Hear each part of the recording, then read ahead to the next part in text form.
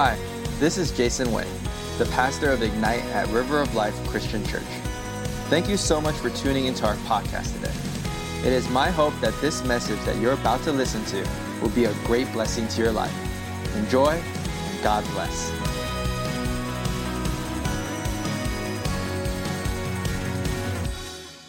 Hey Ignite, how's it going? Pastor Kwok here.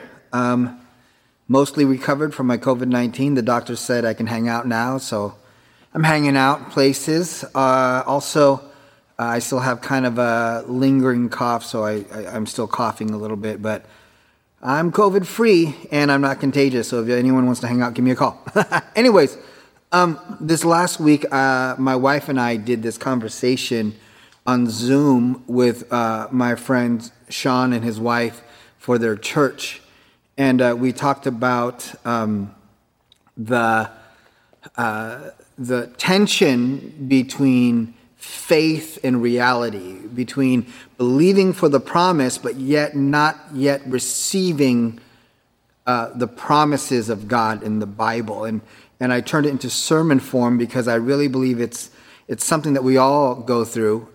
When our prayers, what do we do when our prayers are not answered yet, especially when it's something that we are praying for where we actually see the promise so clear in the scriptures that this is the will of God, but yet we don't see the will of God as written in the scripture manifested in our life. It could be frustrating sometimes. It could make us hopeless sometimes. And so we're going to talk about that today.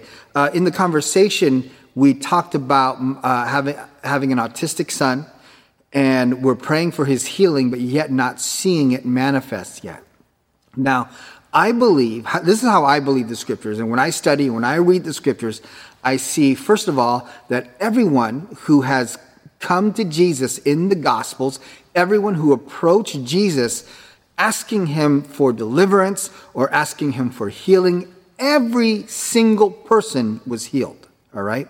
I also believe that healing was provided for in the atonement of Christ. You may not believe that in your studies, but this is what I believe from reading the scriptures, that healing was provided for in the atonement of Christ. So I believe healing is the children's bread. And so that's why whenever someone comes to me asking for healing, I never say, you know what, I don't think God's going to heal you, so I'm not going to pray for you. I always pray for healing every time. And I always believe for complete healing every time. And so having an autistic child, of course, I'm going to pray for his healing because he suffers from it. He hits himself. He can't sleep all night. He has his own sufferings. And I want to relieve my child of these sufferings. And can I tell you that having an autistic child is no joke. It is a full-time job, okay?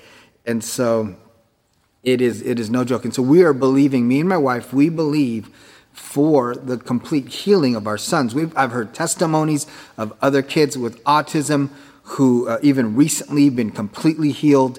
And so these things keep us going. But there's a tension between the promise of God, and we're not just talking about healing here. My situation, for that situation, it's healing. But there are other situations that maybe God has promised you something, right? Maybe God has promised you a mate. Maybe you got a prophetic word for a wife or for a husband, or maybe you don't need a prophetic word for that. Maybe you just want to get married, or maybe, you got a prophetic word about something that's not been fulfilled, or you're reading the Bible and you're praying for certain things and you know it's God's will, but it's not been fulfilled and you're a little disappointed. You become doubtful. You get frustrated, hopeless, and even cynical. And can I tell you that is okay? And that God is okay with you feeling these things? In fact, what he wants to do is he wants to begin to work these things out of you until you have complete faith. And so let's read the scriptures. Let's read Genesis chapter 12, 1 through 3. And this is where God gives Abraham his covenant promises. It says, the Lord has said to Abraham, or Abram, at the time his name was Abram, leave your native country, your relatives, and your father's family, and go to the land that I will show you. And here's the promise. I will make you a great nation. There's the promise right there. Out of your loins, you're going to become a great nation. Now, in this day and age, we know that the promise has been fulfilled, that the Jewish people are a great nation, right? But right here, God promises Abraham, I'll make you a great nation.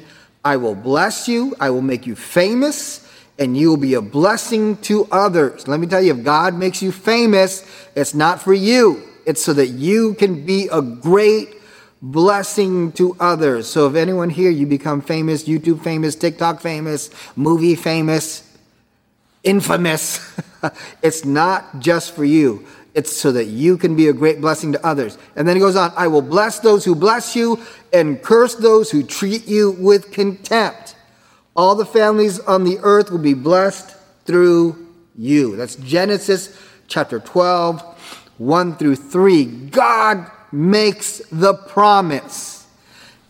How many of you guys know the promise is not answered? If you read the book of Genesis, the promise comes at Genesis chapter 21, 1 through 3, and the promise is fulfilled. Well, at least the first part of the promise is fulfilled. The Lord kept his word and did for Sarah exactly what he had promised. She became pregnant, and she gave birth to a son for Abraham in his old age. This happened at just that time God said it would, and Abraham named their son Isaac. Now, the promise was given, Genesis chapter 12. The promise was fulfilled, Genesis chapter 21. That is 9 chapters in the Bible. If you read those chapters from 12 to 21, it might take you a half an hour.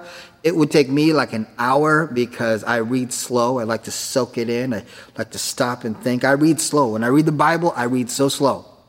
And so we see here that the promise takes 9 chapters. All right? 9 chapters of waiting for us, a half an hour of waiting. For me, 1 hour of waiting to see the promise fulfilled. But in all reality, in Genesis chapter 12, Abram was 75 years old. Man, it took him 75 years to leave his father's house. No wonder God came down and said, you got to get out of your dad's house. In Genesis chapter 21, Abraham was 100 years old when his first son was born. That is 25 years from promise to fulfillment. My son was born 6 years ago. I didn't find out that he had autism until he was about 1 year old. And so for me, from the time I found out he had autism and began to pray for his healing till now, it's been about 5 years. I've been praying for healing for 5 years. I've been believing God to touch my son for 5 years. And can I tell you, if it takes 25 years, if he doesn't get healed till he's 26 years old, I'm still believing for the healing. Why? Because my faith is not in my circumstances. My faith is in God's word, in what God's word has revealed to me who God is. Our faith is in the identity of God. Why? Because the Bible says what? Have faith in God. The Bible doesn't even say have faith in the promise. Yes, we have faith in the promise, but the Bible says to have faith in God. What does that mean? It means we have faith in the character of God and in his revealed character as in the Bible. He is Jehovah Rapha, the Lord who heals. That's who he is. That's who he is. He is Jehovah Rapha, the Lord who heals. So, my faith is to the point where my circumstances and situation doesn't change the way I view God. That's where I am now. Can I tell you that is not where I have always been? Can I tell you that it took a while of enduring, and I'm even before Judah, even before my son, even when believing for other things, it took a while for me to come to the point where I do not get frustrated at God. Now, there were times where I would get frustrated at the Lord. I would, God, why me? Why is this happening? I've served you. I've given my whole life to you. I'm a preacher, Lord. I defend you. I preach the gospel. Why me? Right? I used to pray prayers like that, which it was okay. If I'm going to question God, I would go to God and question God. And there's nothing wrong with that. But now I'm at the place where if a trial rises in me, God has brought me personally to a place where I'm like, okay, Lord, you can handle it. I remember years ago, when God was trying to teach me about his provision, that he is Jehovah Jireh. That's his name, Jehovah Jireh, my provider, that he is the provider for me. And I remember when finances were slim to none, and we would pray, and I would get frustrated at the Lord, and I'd be like, God, I give my whole life to you, and I'm broke. What's going on? And the Lord would always just accept me as I was and deal with my heart, and I'd always come and repent at the end of my prayer, and then God would always come through every time. And not only would he come through every time, like he would, when we needed the bill, he would come through the day before or the day of. He was literally teaching me, give us this day our daily bread. I remember this one time, the Lord had told me in my heart, I want you to preach that I'm the provider. I want you to preach that I will prosper those who are generous. So he wanted me to preach prosperity and generosity. And it's biblical. It's who God was. But can I tell you that if you looked at my bank account, it was not who God was. Can I tell you that if you had opened up my cupboards and my fridge, it was not who God was. And I remember the night before, I had all my notes. I said, Lord, I can change this because I feel that if I preach that you're a provider, I feel I'm lying, God. But then I decided, but the Holy Spirit was like, no, I want you to preach this. And I decided, okay, I'm going to preach this. I'm going to preach that you are the provider, that you are, that we need to be generous, and that you do prosper us when we're generous. That prosperity, there's a different sermon, but the prosperity is that so that we can be a blessing unto others, not so that we can live extravagant lives. And there's nothing wrong with having nice things, but ultimately, if God has prospered you, especially in this time of COVID, it's so that you can help a brother out, help someone out. I'm sure you are. Because you good people. But anyways, God had me preach this. And so that morning I preached on generosity. And then at the end, I gave examples of people who've been generous into my life. And I called out some people, some church people. Hey, you did this to me when I was younger, and you helped me out here. And I called them out and began to talk to them about how generous they were to me and really encouraging generosity. And I preached my message, and I was done. I obeyed the Lord. After the church was over, one person that was in the congregation texted me, and they're like, meet me at Costco. I'm like, ooh, I knew what was about to go down. They said, meet me. I met them at Costco. They said, come in, bring 2 carts. I said, what? Bring 2 carts. I came in with 2 carts. Can I tell you, they filled my carts with food, with meat, our carts were overflowing. This was years ago, and this was Costco. I still have plastic Ziploc bags from that Costco run. And so God came through. He proved himself to me through his word. And this day and age, now I just believe that it's easy for me to believe. I think I shared last time I got a letter from the IRS. You know when you get a letter from the IRS, it's never like, hey, here's some money. It's like, you owe us thousands. Can I tell you, I got a letter from the IRS, and I owe them thousands. And you know what I did? I just remember when Peter came to Jesus, like, hey, we got to pay taxes. And Jesus like, go fishing, Peter, go fishing. And Peter went fishing, and he pulled out the coins, and he said, no, that's enough for me and you. And he paid Jesus' tax, and he paid his own tax. I just prayed a simple prayer to the Lord. I said, God, just like you did to Peter, I pray that you pay my taxes. And can I tell you something? My taxes are paid. That was just a couple weeks ago. My taxes are paid. There are certain things that are easy for me to believe for, but they haven't always been easy for me to believe for. It took God teaching me to walk on water. And not just walking on water, getting out of the boat, beginning to sink. Jesus takes your hand, he lifts you back up, and you begin to walk again.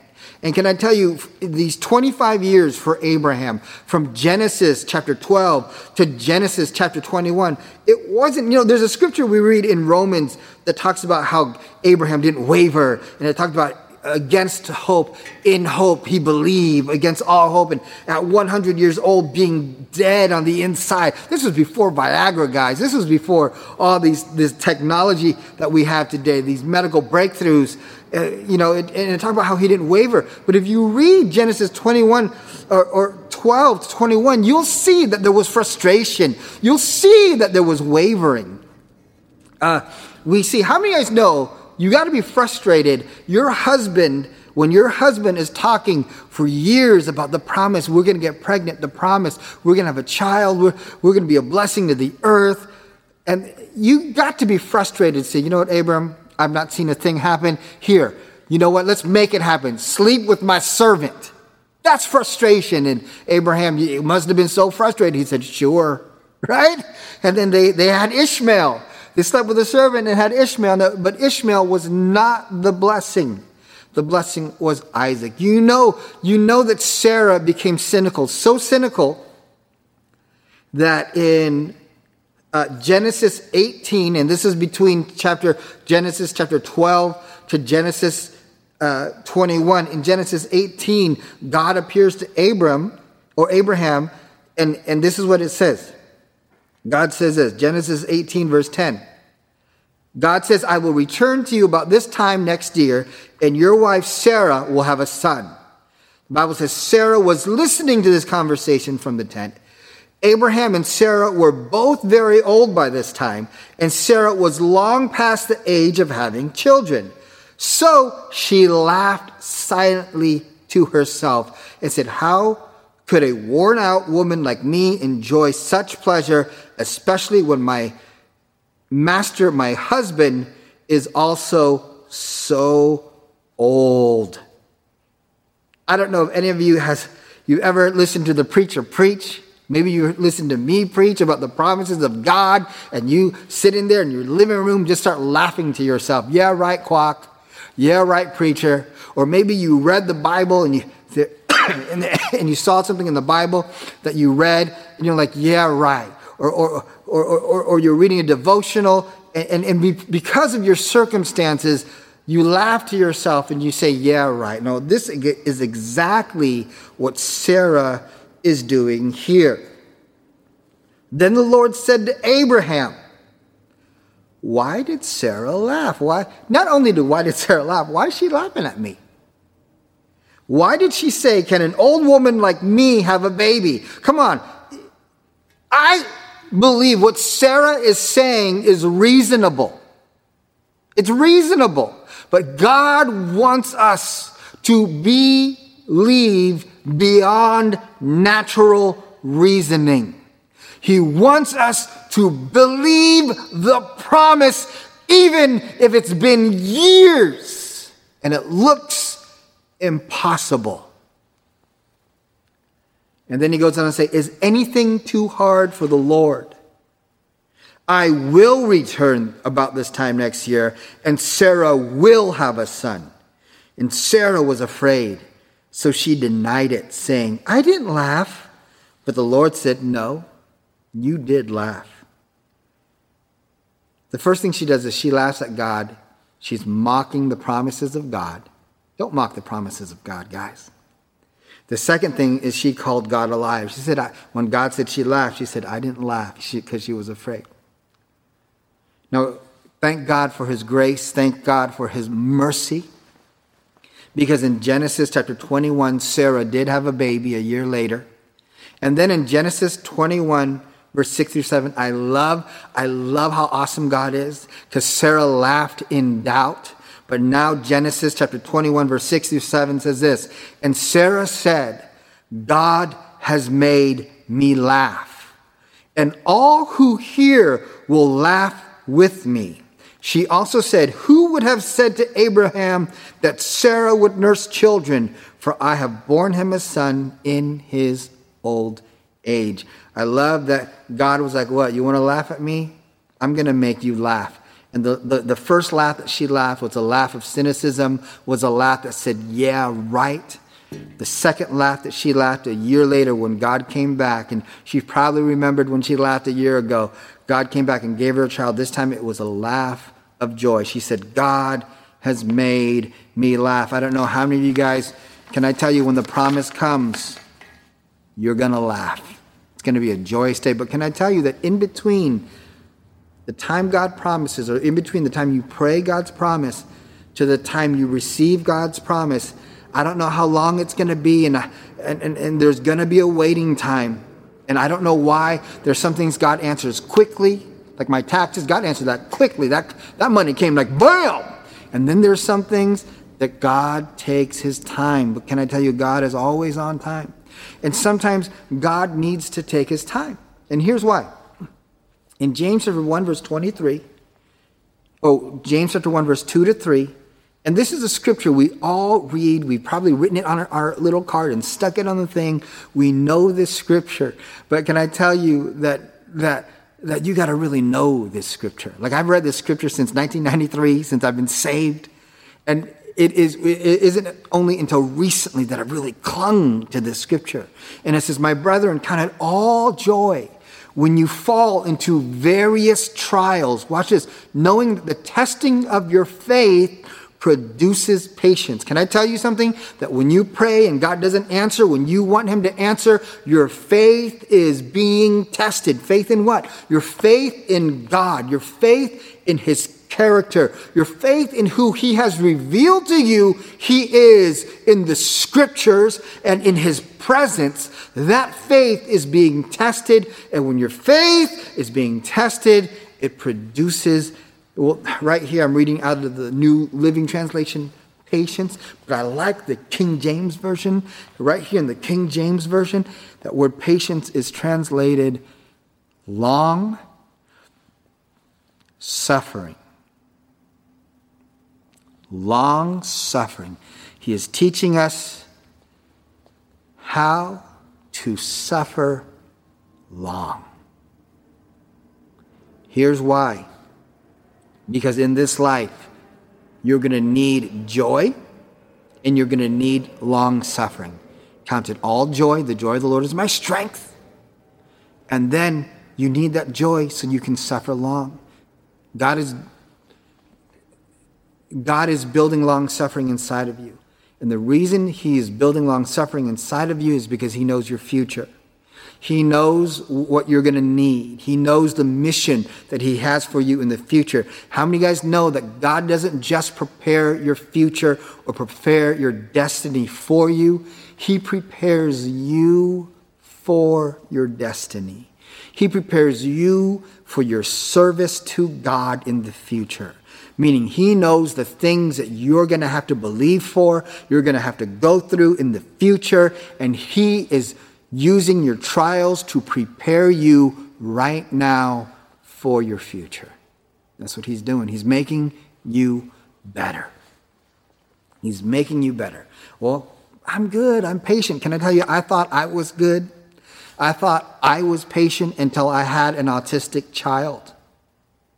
Now, I'm not saying that God gave me an autistic child. I do not believe that. But I do believe that God can use my autistic child to transform me. And most transformation doesn't happen overnight. Sometimes deliverance happens overnight, but sometimes transformation takes time. I remember Judah, to this day, even this last week, can I tell you, I barely got, and that's why these bags under my eyes, I got this lighting me up. The bags are just hanging, drooping. That's why I always look so tired. Pastor Clark, why do you always look so tired? Because my son, that's why. Even this last week, I waking up in the middle of the night and staying up all night until the morning with my son. I remember, now I'm very patient with him. When he wakes up, I'm more patient. But can I tell you, a couple years ago, there was an incident where Judah was in the other room and my wife and I were asleep in the room. In the middle of the night, I hear him crying. In the middle of the night, I hear him crying. And I wake up in a rage. I take my blanket, I just rip it off of me. I get out of bed, I grab our door, and I yank our door so hard in rage that I literally pull the door off the hinges. I break our door. And I go and I handle our son. And my wife is like, Kwok, you got a problem. You got anger issues. I'm like, no, I'm one of the most patient people that I know. And it was annoying that my wife told me that I had anger issues because the door ripped off the hinges already told me I had anger issues. But can I tell you, it caused me to get on my knees and confess my issues to God and tell God when I'm at the end of my rope, because I had come to the end of my rope of patience with my son. And I said, Lord, help me to be more patient. He can't help it. He's autism. I'm too angry. And can I tell you, God came into my heart. I don't know what he did. But the next time he woke me up in the middle of the night, I was so tender. In fact, instead of ripping the door open, I fixed the door. I fixed it real quick. I came to my son and I took care of my son. Can I tell you that having my prayers not answered yet has caused me to be long suffering? I remember years ago in the junior high ministry here at River of Life, preaching in this was back when the junior high and the high school were separated, preaching in the junior high ministry, and they had a group of autistic kids, and this was before I had an autistic son.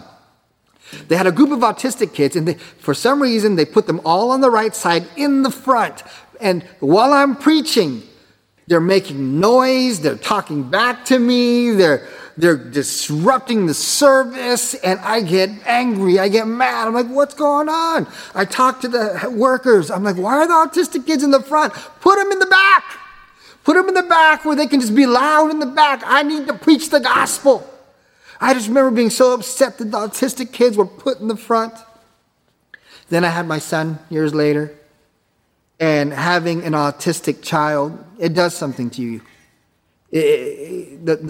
God began to put an empathy inside of me for special needs. And I remember when I used to see special needs kids, like whether they had autism or Down syndrome, you'd see them around in the mall or wherever. I'd feel uncomfortable. I'd feel awkward. I didn't know what to do. But having my son now, it's so different. Whenever I see special needs people, I am drawn. They're like my heroes. When I see them I just want to talk to them. I want to talk to their parents. God has used the situation to transform me. And then I remember a couple years later, I was preaching in this camp, and there were youth in there.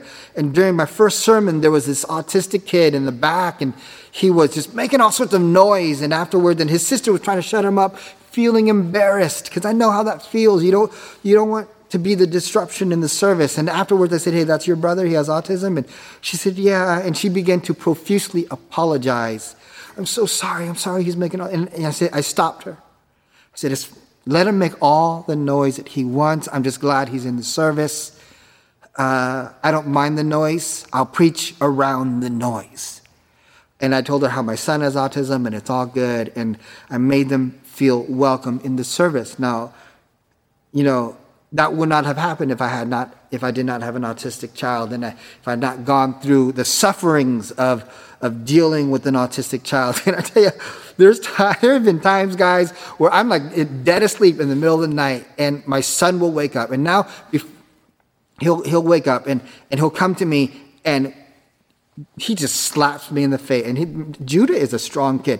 I wake up to like a gnarly slap in the, or I wake up sometimes to a Kindle. We have this Kindle Fire that Judah plays on. He wants me to turn on. So I wake up to Kindle Fires like landing on my face, hitting my nose. My eyes tearing because my nose is hurting so bad. And God has taught me some long suffering. One time I was asleep, and I wake up to Judah putting my flip-flops on my feet. He had my flip-flops, just kind of, my feet were hanging out, and he was just like, he wanted to go somewhere. And so, that's what it's like. And so many times, guys, this is what I'm dealing with. I'm still believing for his healing, but thank God for my autistic son. Thank God for the difference that he's made in my life. And can I tell you that I pray for his complete healing? I also pray everything in between, that he'll begin to talk. We're believing that he'll begin to talk, and he says pizza here and there when he wants pizza. I'm believing for him to sleep through the night so I can get some sleep. and can I tell you, I'm to the point where I'm like, God, if you don't answer, I believe that you are the healer and all these things.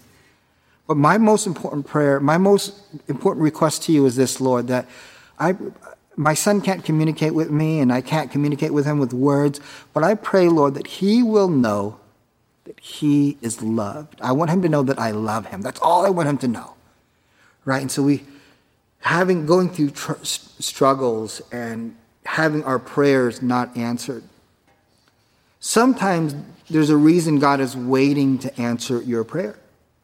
And now I know not everyone listening has altars. Maybe you guys are waiting for other things. Maybe you're waiting for that significant other, that significant person to come into your life. Well, maybe God has not put that significant person in your life yet because you're not ready. Maybe you're not ready. That God gave you that person right now. They break up with you because you're not patient or you're not kind enough, or God's like, you're kind of a jerk.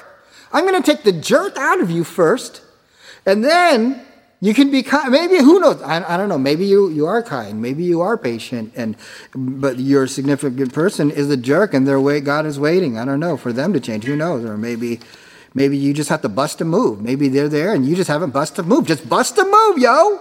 Shoot your shot. But God, I'm sorry for my ramblings. Let me finish up.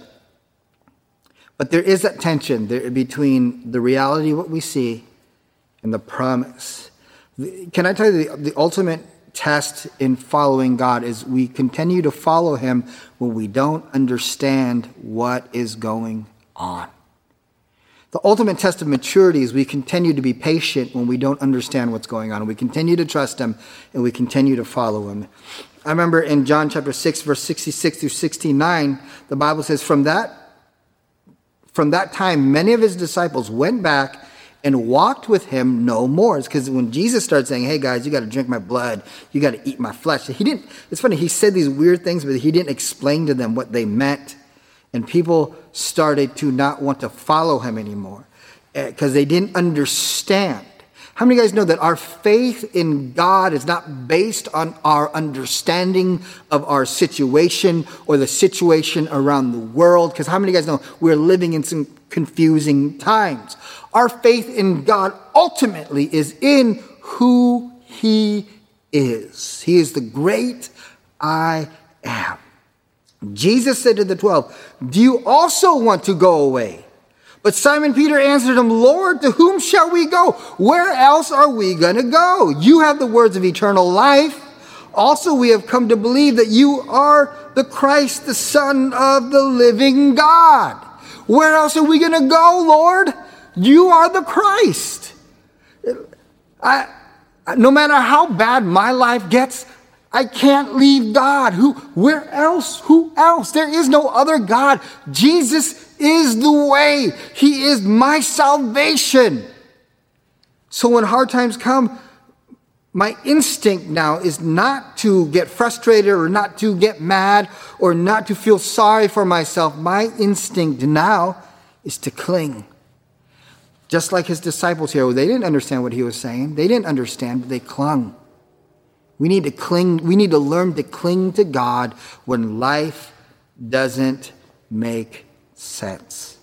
He is the rock. And it's not about the circumstances. It's not about whether he is moving or not moving. It's about who he is. Where else are we going to go? We come to believe that you are the Christ, the Son of the living God. There is nobody else. And I do have 3 points, and I'll give these points to you guys real quick before we close, about how to stand in that place when your promise isn't there yet, when the things that you're believing for aren't coming to pass, when maybe you're going through a hard time and it doesn't look like God is there. Point number 1, you have to have an attitude of gratitude. Thank him. Thank him, thank him, thank him. Can I tell you that if all that he did was die on the cross for my sins and was raised from the dead and that was it, can I tell you that is enough? If God does not one more thing for me, that is enough. I will hold on to that. I'm glad I get to spend eternity with God. Just thank him. Have an attitude of gratitude. praise him, worship him. When you worship God, it realigns your perspective of your situation and of who he is. And it brings us into the truth of his character. It reminds us of the word, and his presence comes upon us and confirms what the word has already told us he is. We have to worship and praise him. Amen. Number 2, look forward to the promise. Just because you don't see the promise now, and just because it's been 2, 3, 4, 5, 10 years, doesn't mean you can't still look forward to the promise. Abraham, it took him 25 years. Can I tell you, Jesus promised that he would return to the earth 2,000 years ago. And he's not here yet. But can I tell you, he is still the soon coming king. Yes, he is. So we look forward to his faithfulness. As Journey says, don't stop believing. Declare and pray the promises. Let me say that again. Take the promises of the Bible, declare them over your life, and pray them. How do we do it? First of all, when we pray, we humbly bring God's promises in his word to him as we petition him. We humbly bring God's promises to him as we petition him. Here's what I encourage you to do. What is your need? Read through the Bible and find the promises of that need. And humbly, we don't demand God, he is Lord, but we humbly bring it before him. Lord, this is what you have promised me. I humbly remind you of your word. I declare this word over my life. 1, we thank him. 2, we look forward to his faithfulness. And 3, we completely surrender to his will. Once again, we cling. When we don't understand, we surrender, knowing that God is ultimately good, ultimately sovereign, and always has our best interests in mind. We hang on to God, and we say, you know what, God, I like what the 3 Hebrew boys, Shadrach, Meshach, and Abednego, said in Daniel chapter 3, verse 17 and 18, when they turned the furnace 7 times, and they were going to throw them in there because they wouldn't bow down. And it says this, they say, he will rescue us from your power. It says, the God whom we serve is able to save us. He will rescue us from your power, your majesty. But even if he doesn't, we want to make it clear to you, your majesty, that we will never serve your gods or worship the gold statue you have set up. We surrender to his will. You know what, God, I'm believing for healing, but even if you don't, which I believe you will, I will still serve and worship you. I will cling to you, and one day I will get to heaven, and all my questions will be answered. Amen? But can I tell you, I say even if he doesn't, even if he does no more thing for me, I still will hold on, and I still will be thankful, and I still will worship, and I still will be grateful. But here's the awesome part. That even if he doesn't, that's a hypothetical. He is the healer. He is the deliverer. He is the provider. He is the one who's always present with you. He has promised us. There are covenant promises that we can stand on. And it may take years for some of them to be answered, but God is faithful. And he is developing in us the character of God. He knows what we need more than what we think we know what we need. And he will answer that. We can trust him in that. Amen. I remember I had a friend who, her and her husband, they were trying to get pregnant for maybe it was 10 years or something. It was a long time. And how many guys know that after that, you're pretty much going to kind of give up? And I remember I was praying, I was in my prayer time, and the Lord told me to pray for them. And I just began to pray for them. And God said, call her and tell her that she's going to have a baby. And I was like, whoa. First of all, is this God or is it me? But God was like, call her and tell her. I'm like, it's been 10 years, Lord. And I forgot about it, and I went on my day and running my errands, driving in my car. In my heart, call her. I said, all right, I'm just going to risk it. Who cares? So I called her up. I said, listen, the Lord spoke to my heart. You're going to have a baby. Right when I said that, I felt the anointing. And then I knew, it was weird. I knew this is God. And I declared so boldly to her, she's been waiting for 10 years. You will have a baby. This is God's will for your life. And then I said this, and it's going to be a boy. And I was like, oh no. I said, it's going to be a boy. It's going to be a man-child. And you will have a child. And I prayed over her and I hung up. I'm like, that's all right. That's it. I do what I do. And then months later, I'm driving in my car. I think I was driving down the same street where I called her up, and it reminded me, I'm like, whoa. I thought to myself, what did I do? I said, I'm a false prophet. I missed it. I'm such a fool. Oh, what did I do? I began to feel very embarrassed. I said, God, forgive me for Prophet Lion. And I got home that day, and I was on Facebook, and on her Facebook, she said, hey, we're pregnant. It's a boy. And I texted her. I was like, why didn't you tell me? I thought I was a fool, but I'm actually a prophet. Just kidding. But that did happen.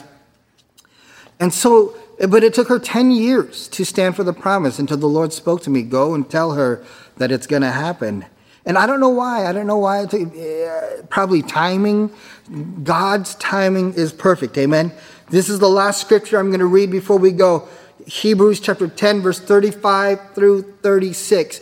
Let me tell you, if God has not answered your prayer yet, especially if you can find the promise of that prayer in the Bible, hold on.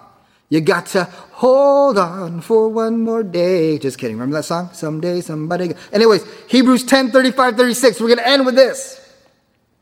So do not throw away this confident trust in the Lord. Not in your circumstance, not in your own ability, not in your dead body that can't have babies.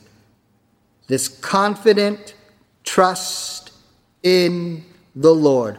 Remember the great reward it brings you. Patient endurance is what you need now. So what do we need when between the tension between the place of promise and fulfillment? We need patient endurance. Patient endurance is what you need now so that you will continue to do God's will. What do I do when I'm waiting for the promise? I continue to fulfill his call on my life, no matter what it is, no matter what God has called. Don't give up your call.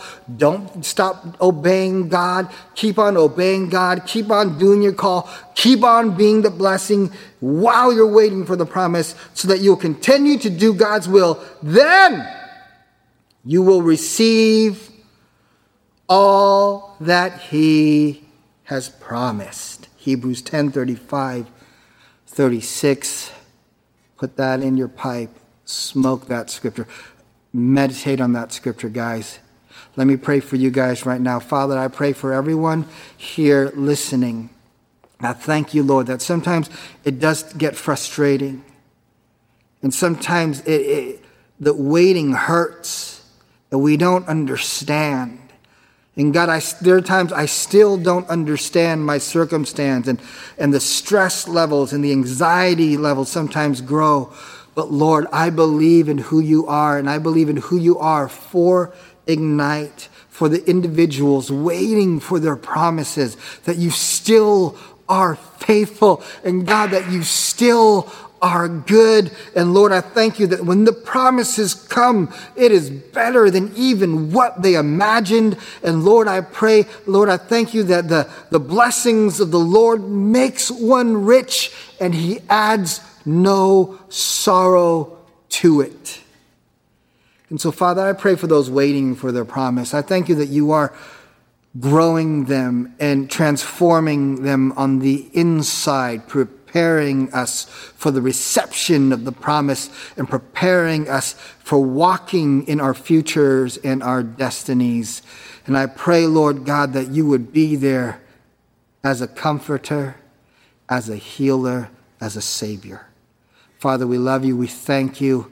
Lord, everyone at the sound of my voice right now through YouTube or whatever it is, Lord, I pray that they would receive this prayer. In Jesus' name, God, you are good. You are good. And I just thank you. God, I thank you for your goodness. I thank you for your goodness. Hallelujah. Come on, at home, just begin to thank him right now for his goodness over your life.